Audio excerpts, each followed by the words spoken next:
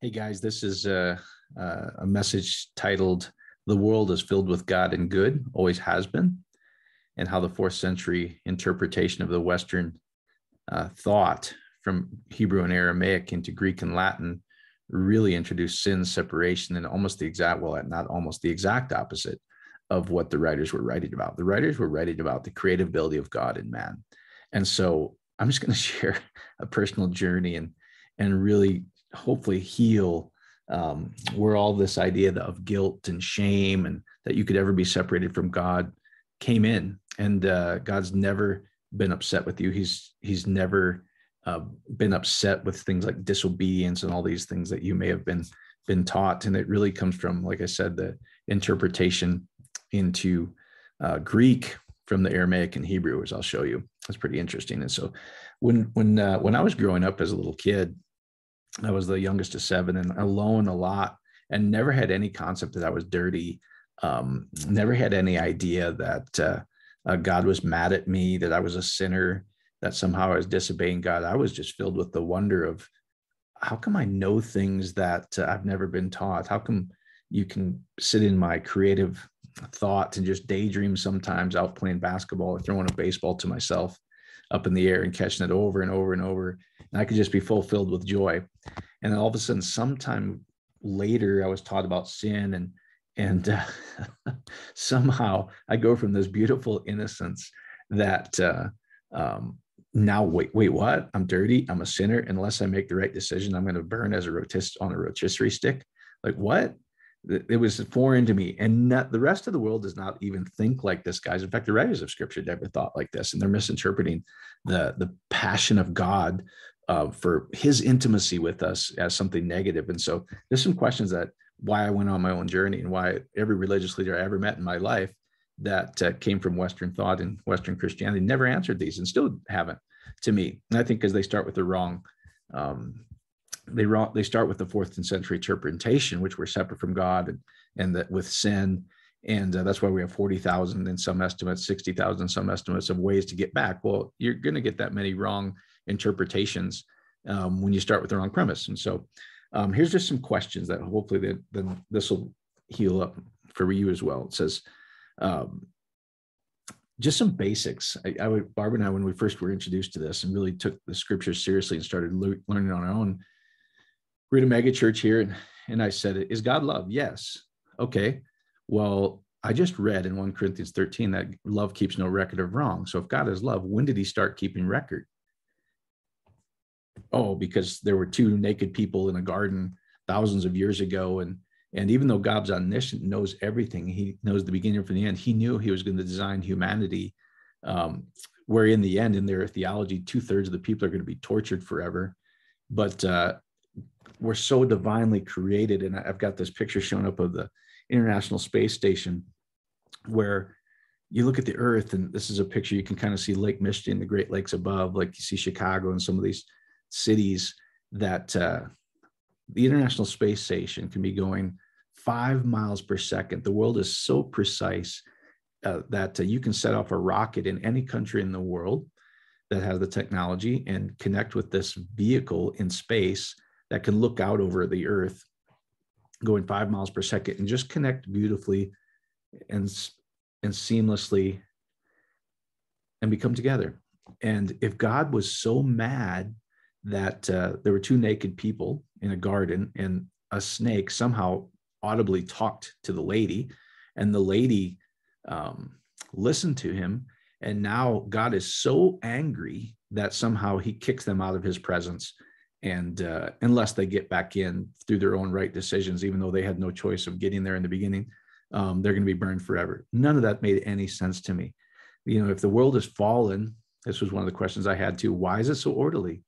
Why is it that anywhere in the world, doesn't matter any race, you could take any race or religion, you could take a Buddhist, you could take a Hindu, you could take a Jew, you could take a Christian, you could take anything, you could take an atheist, and God's laws work. Well, why is it so orderly if it's fallen? And I think it's always been orderly. I think it's always been the writers were celebrating this beautiful magnificence, trying to figure out this life of the creativity of God, where we can come together in intimacy and through no effort of our own create new life. And then the life to come is what they're trying to describe. You can trust God. As if God was this faithful with this orderly world, you can trust him that that seed of Christ is going to rise up within every one of you. And so is the God love? Yes. Well, God keeps no record of wrong. Why is God so angry that couldn't he figure out any other way? He's so mad that the lady listened to a snake in the garden. Now every one of his people is polluted. No way. And so, and I would ask this, is God the same yesterday, today, and forever? Yes, there's no shadow or turning. We see all these ideas in scripture. Then why did things change 2,000 years ago? Oh, that was because of man. No, wait, God doesn't change. That doesn't change. He didn't have one set of rules and then a new set of rules.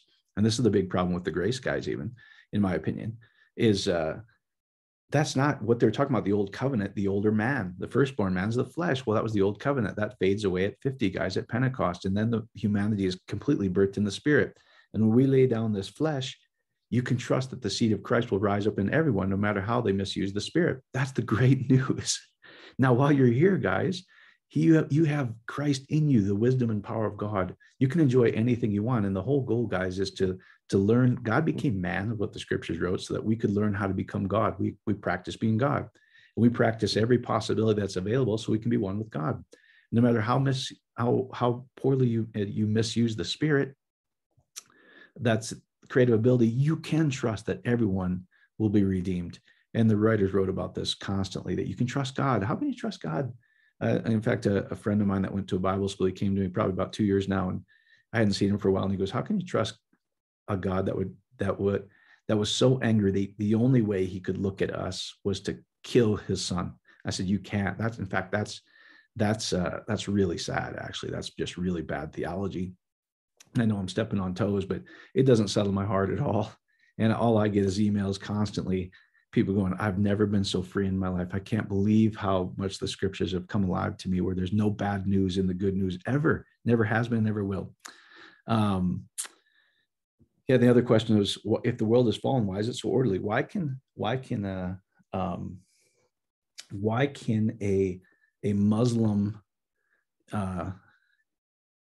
in a Middle Eastern country plant a seed of wheat, and an atheist plants a seed of wheat, and a Western Christian plants a seed of wheat, and the seed of wheat always returns? Why? Because the parable of Pelver's never changes. It goes, just as you see on earth, where two things come together, the life is in the seed, just as physical intimacy as you plant wheat, you get wheat, you plant corn, you get corn. He goes, I planted the seed of Christ in every human, and it will not return void. Everyone will return to their oneness with God. And so here's one. This came in, and if this is you'll be happy. They said, I just heard a terrible service about 1 Peter 4:19, and I'm going to cover that for you. Good news, because she wrote, I just heard this horrible service about suffering for God. And so I wrote, this was always a question I had too. Why does God desire us to suffer? When no loving, if any of you guys that are parents or grandparents, none of you want to see your kids suffer. So why does God want us to suffer, according to 1 Peter 4? And I would ask these questions to religious leaders. Are we more compassionate? Are we more loving than the source of love itself? That doesn't make any sense to me. And so do we have more love than God himself? Like if in our hearts, we don't want to see our kids, grandkids, or humanity suffer, but somehow God, it's great to suffer for God. Well, then that contradicted almost every prayer group I was in too, because when we saw somebody suffering or in pain or, in poverty or a physical struggle, we would pray for that to go away, because in our hearts, we inherently know that God is good. He's always good. We desire love. We desire good. And the only people that are really angry are the ones that become like their God. So if they have an angry God that pits one person against the other, and God blesses one set of people because they said some magic words in a service or at a evangelistic, campfire,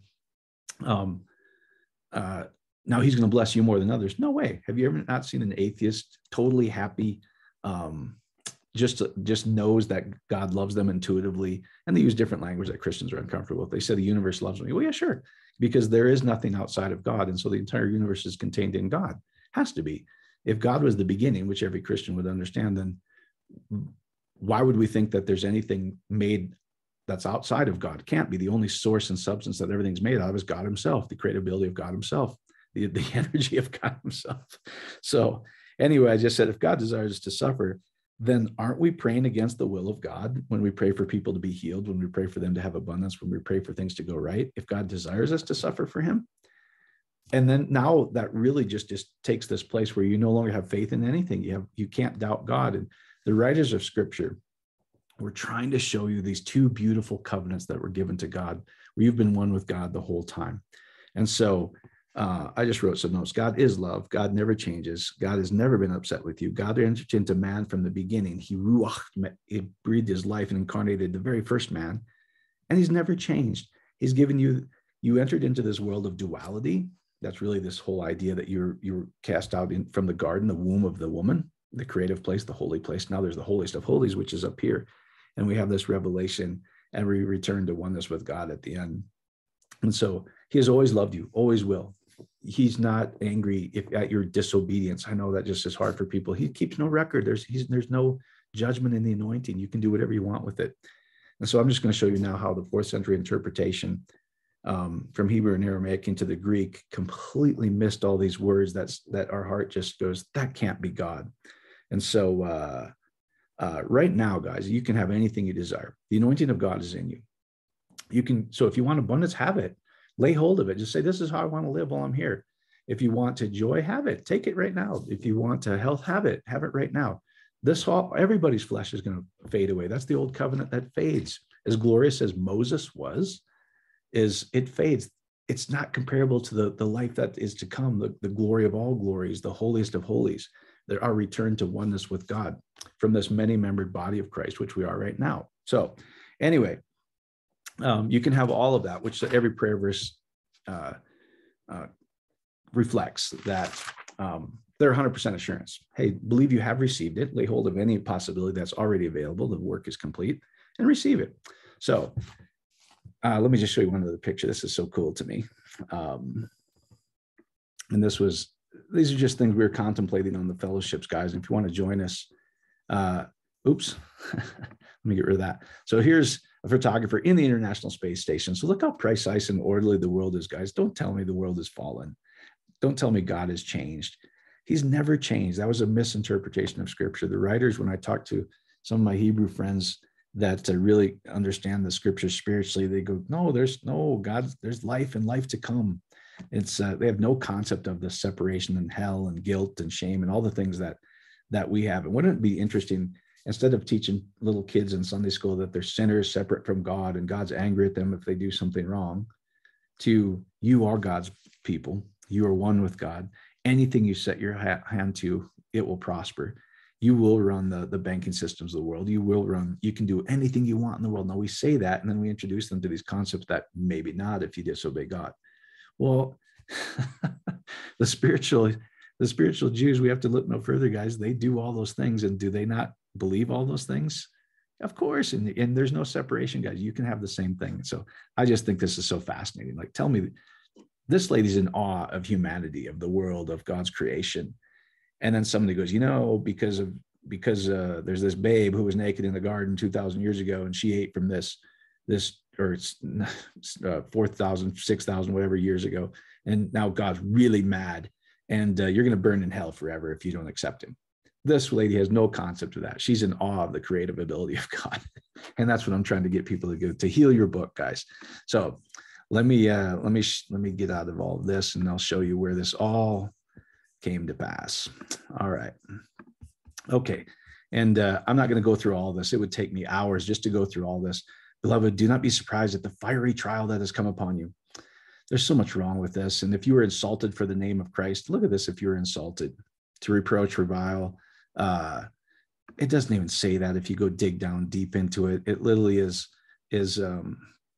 reproach, disgrace. Guys, come on. There's no judgment in the spirit. From anoma. The nature, the fame, the reputation of God is really this root of this, just translated wrong in Greek.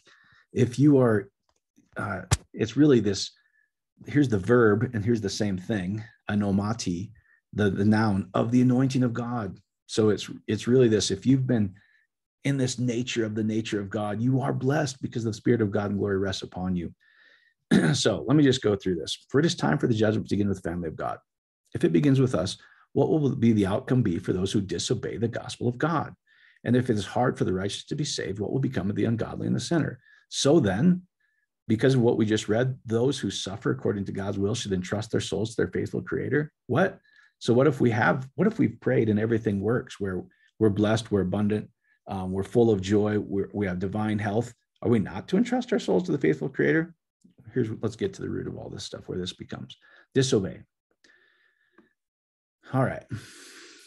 Disobey, rebel, am disloyal, refuse conformity. From this root, apatheo, I may say it wrong. So apathes. All right. The unbelieving, the disobedient, not persuaded, literally unwilling to be persuaded, which shows itself in outward disobedience or rejecting God. Oh no. Guys, it's impossibility based on scripture. It says all will bow and go through the fiery trial. And the fire, guys, of God is never, it's always purification, the purifying of God. The passion of God purifies you. So patho, which is really just to be persuaded, faith, from the root of pistis, faith. So this is unfaith, according to the Greeks, how they translate it. Let's look at this alpha. This is where all the problems come in every word of sin, of disobedient, of unrighteousness, all these things. So alpha, the first letter of the Greek alphabet. Alpha, the first Greek alphabet.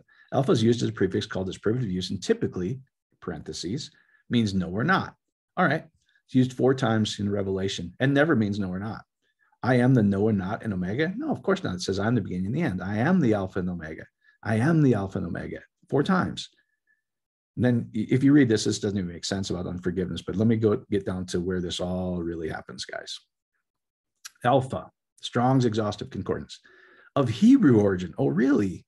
Of course it is, guys. The Western writers were taking Eastern thought in Hebrew and Aramaic and translating it into Greek. The first letter of the alphabet, figuratively, only from its use as a numeral, the first, alpha. Well, guys, the first and the first letter in Hebrew never, ever, ever, ever means no or not. In Greek, it may mean asymmetrical, would mean not symmetrical, but they translated a transliteration from a word from the first letter of the Hebrew alphabet, put it at the first letter in Greek and says, oh, this means no, because they have this idea of separation. Guys, you want to see what, let me go to Hebrews for Christians. If you go to grammar, the alphabet, Hebrew consonants. All right. Every Greek letter, that's 22, has a number and imagery attached to it. Well, Aleph is the first letter of the Hebrew alphabet. Toph, joined together in covenant, is the last. So they took the Greek Alph from Aleph and said it means no or not. Oneness. Well, guess what? Aleph means one in Hebrew, and it never, ever, ever means no or not. Is the father of the Aleph bet, whose original pictograph represents an ox, the strength. Guys, Aleph means the strength of God in the covenant. Its numerical value is 1, is also 1,000. So with these words, a day is like 1,000 years, 1,000 years like a day. 1 and 1,000. He owns the cattle on 1,000 hills. Does that mean he doesn't own the cattle on 1,001 hills? If we take it literally, yes, or it's a possibility, at least he doesn't, because he only owns 1,000. Guys, what he's trying to say is the largest number. Everything is and always will be oneness with God. Cannot be anything else. It's oneness. Everything is oneness. It means 1 in 1,000. It alludes to the ineffable mysteries of the oneness of God. Indeed, the word aloof, derived from the very name of this letter, means master or Lord. Now here's what's really interesting. There's a man of Vav resting, and there's the earthly Yod, which is the seed cast out in physical intimacy, the finished work of 10. So once the man is finished in physical intimacy, the strength of God is released. Same thing in the divine realm. Interesting that Aleph, the same word, the Gematria, has the same as Yud He Vav He. And so it literally means the strength and covenant of God himself. If you can go through all of these, it's really a fascinating thing. Let me just show you one other here, is the spiritual interpretation of 1, or the first letter in the Hebrew alphabet, which Aleph was taken from.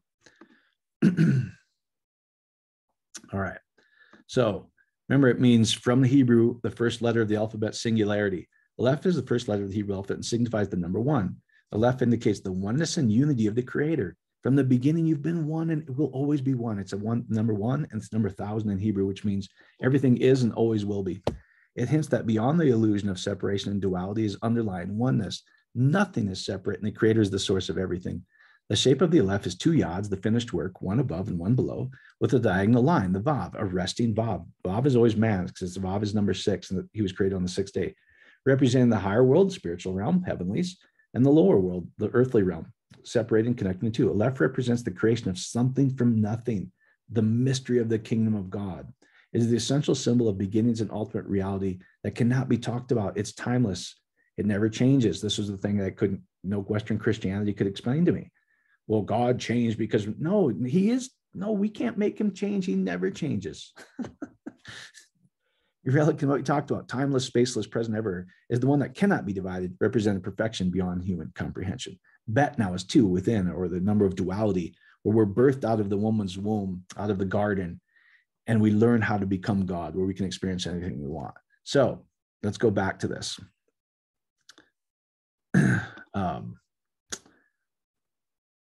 All of these different, hold on, where am I? Stop share. I got to get rid of some of these windows. Sorry. Okay.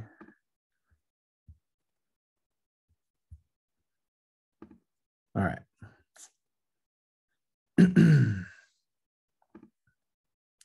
got to get back to 1 Peter 4:19. Sorry. I closed the wrong window. 1 Peter 4. 1 Peter 4.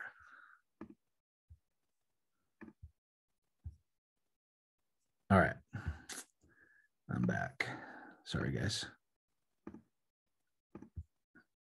All right. So disobey the gospel of God from this apatheos. If it's truly from Hebrew and means oneness, A is never a negative particle in Hebrew. And I just showed you that, persuaded. So patheo, to be persuaded or have confidence in, or the urging of what? Of the oneness of the finished work of God, of the strength of the ox of God. Translated as disobedient, guys, I'm just telling you, it was the exact opposite because of that A. Every time you see this. Now let's look at this. It is hard for the righteous to be saved. What will become of the ungodly and the sinner? Well, let's look at these same words, guys. Ungodly. You're going to see this disobedient every time you look. A, sabomai. All right, sabomai, hasebes, from alpha as a negative prefix. I showed you that. It's never that. It's never that. In fact, letter of the Greek, the first letter of the Greek alphabet, this was the transliteration. They took the first letter of the Hebrew, not knowing that it's symbolic of oneness and of 1,000. And as the strength of God never means no or not. In fact, it's never used as no or not in scripture, except in the Greek interpretation of it. So on without typically means no or not. No, it doesn't. Not in Hebrew. And even how it's used in scripture, it doesn't mean that. That's what's fascinating to me. So sabomai, let's see what that is from sabo. The reverence, the worship, the adoration, the personal esteem of to hold something or someone of high respect. See how we get these really bad things in Western Christianity where not highly esteemed. Come on, guys. Are you kidding me? You know how complex a human being is? We have all these different things that somehow God doesn't hold us in high esteem. No way. Not buying it. In fact, neither is scripture, actually, if you dig in. Just nobody dares to go here, in my opinion. An ungodly man from a sabomai. No way. Here's what it literally means. Alpha, which is the oneness, the strength of God in the physical covenant of man, the unity with your creator, the worship, adoration, and oneness. He's made you one and unified with him. So how do we screw it up? Call it ungodly. How horrible. And then let's look at sinner. And then we'll talk about suffer and be done, guys. So hamartolos, derived from hamartano, to forfeit, missing the mark. And to miss the mark, to do wrong, to sin, hamartano, from a first letter of the Greek alphabet, alpha of Hebrew origin, meaning the Greeks got alpha from the Hebrew aleph, letter figuratively only from its use as a numeral. The first alpha never means no or not. In fact, means the exact opposite to the writers of scripture, guys. So instead of meros, without your portion, or you don't have your portion of share because you're sinning, even though God's never keeps record of wrong. Somehow you did something so badly, or Eve did so badly because she listened to a snake, being this babe in the garden, that God can't somehow, being God, who is pure love, that tells us to forgive, somehow can't get himself to forgive humanity. No way. I'm telling you, this is all mistranslation. There's no bad news in the good news, guys. And this is your portion, your share, your parts, one's due portion. You will receive one's portion. To receive one's portion, well, there is this life, you're going to receive this portion, and you will receive the portion of God. So sin is no concept to the writers of Scripture. Now, I'm going to get all kinds of hate mail, I know, but guys, doesn't it make more sense that the writers were talking about, if you don't understand the parables, that every seed returns after its kind, just as the first seed of intimacy gave you this life, that the seed of God himself in every human being, that seed will not return void either. We will go back to our oneness with God from this many member body of Christ. That's what they were talking about, the old covenant and the new covenant, not a new set of rules, an old set of rules. The old man fades away. There's two men all through Scripture. First, the flesh man, the older brother. Where does all the inheritance come? The spiritual realm, the smooth man, all through Scripture, every story. So anyway, Lily, sin should not be translated without your portion. It should be with your oneness and the finished work of God himself portion. So then, who suffer according to God's will? All right, let's look at suffer. Either good or bad, properly to feel heavy emotion. All right, well, do you feel heavy emotion in physical intimacy? Of course you do, guys. So just as our hearts ring true that there's no way anybody should ever suffer, we hate it as parents. We don't like to see it. It's just contrary to our inner nature, but somehow we're convinced because we have to get them in Sunday school that, hey, no way, no, this God of love is really bad guy. So he couldn't stand Eve, listen to a talking snake. That's never happened to me. And hopefully it's never happened to you. Then there's probably more challenges than you think. So then, who suffer according to God's will? Why are we praying again? You never have faith then. If this might be God's will for me to suffer. Come on, guys, God is love. He allows you to choose any possibility within. That's why all the prayer verse is 100%. So what is suffer? Here's what it's saying. So then everyone's going to experience the passion and intimacy according to God's will. We can trust this God. He's loving.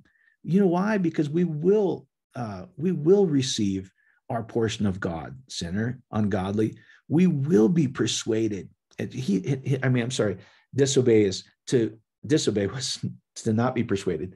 This is literally saying that he has our oneness and he reverences us. He worships us. He adores us as God's highest creation. So I promise you guys, go look at everywhere where it says unrighteous, disobedient, sinner, all will say from A, translated from Hebrew, which means oneness, the strength of God, always will be, always will. Never, the idea of sin was never in the writer's concept. Bad translation in the 4th century again. So hopefully that heals some of your book, guys. And, we'll talk about some of these concepts in the online fellowships. And most weekends, we were in Aspen with family this weekend. But this Sunday at 10 a.m. Mountain and 6 p.m. Mountain, you can go to freedomministries.live. The password is freedom. And we talk about these things. But I just want you to know that you've always been loved, always have been loved. God's never upset with you. He has no concept of this idea that you're a sinner, you're dirty, you're disobedient, not even close. All those words are the wrong translation of your oneness and the strength of God in the two covenants, which is Aleph, Toph. I've showed you that in Genesis 1, used 11,050 times, never in your English translation. And it's at the core of Scripture. It's the two Hebrew letters, Aleph and Toph. From the beginning to the end, there will be two covenants. God didn't change. The interpretation of Scripture in the 4th century changed from Eastern beautiful thought, the creatability of God and man, to sin, all these different things that we have. Guys, just challenge you. You can have anything you desire right now. He came to give you life and life more abundantly. Enjoy life. Now, he's not upset with you. There's no judgment in the Spirit. You can do whatever you want with this Spirit. Now, but the goal, guys, is to learn the journey. All possibilities are available, and you will realize we were designed to live in love, and there's a win-win for all humanity that we see. There's no lack. There's no shame. There's all these things we can enjoy. God is learning to live in God's covenant in perfect love. So hopefully that here's your Scripture, guys.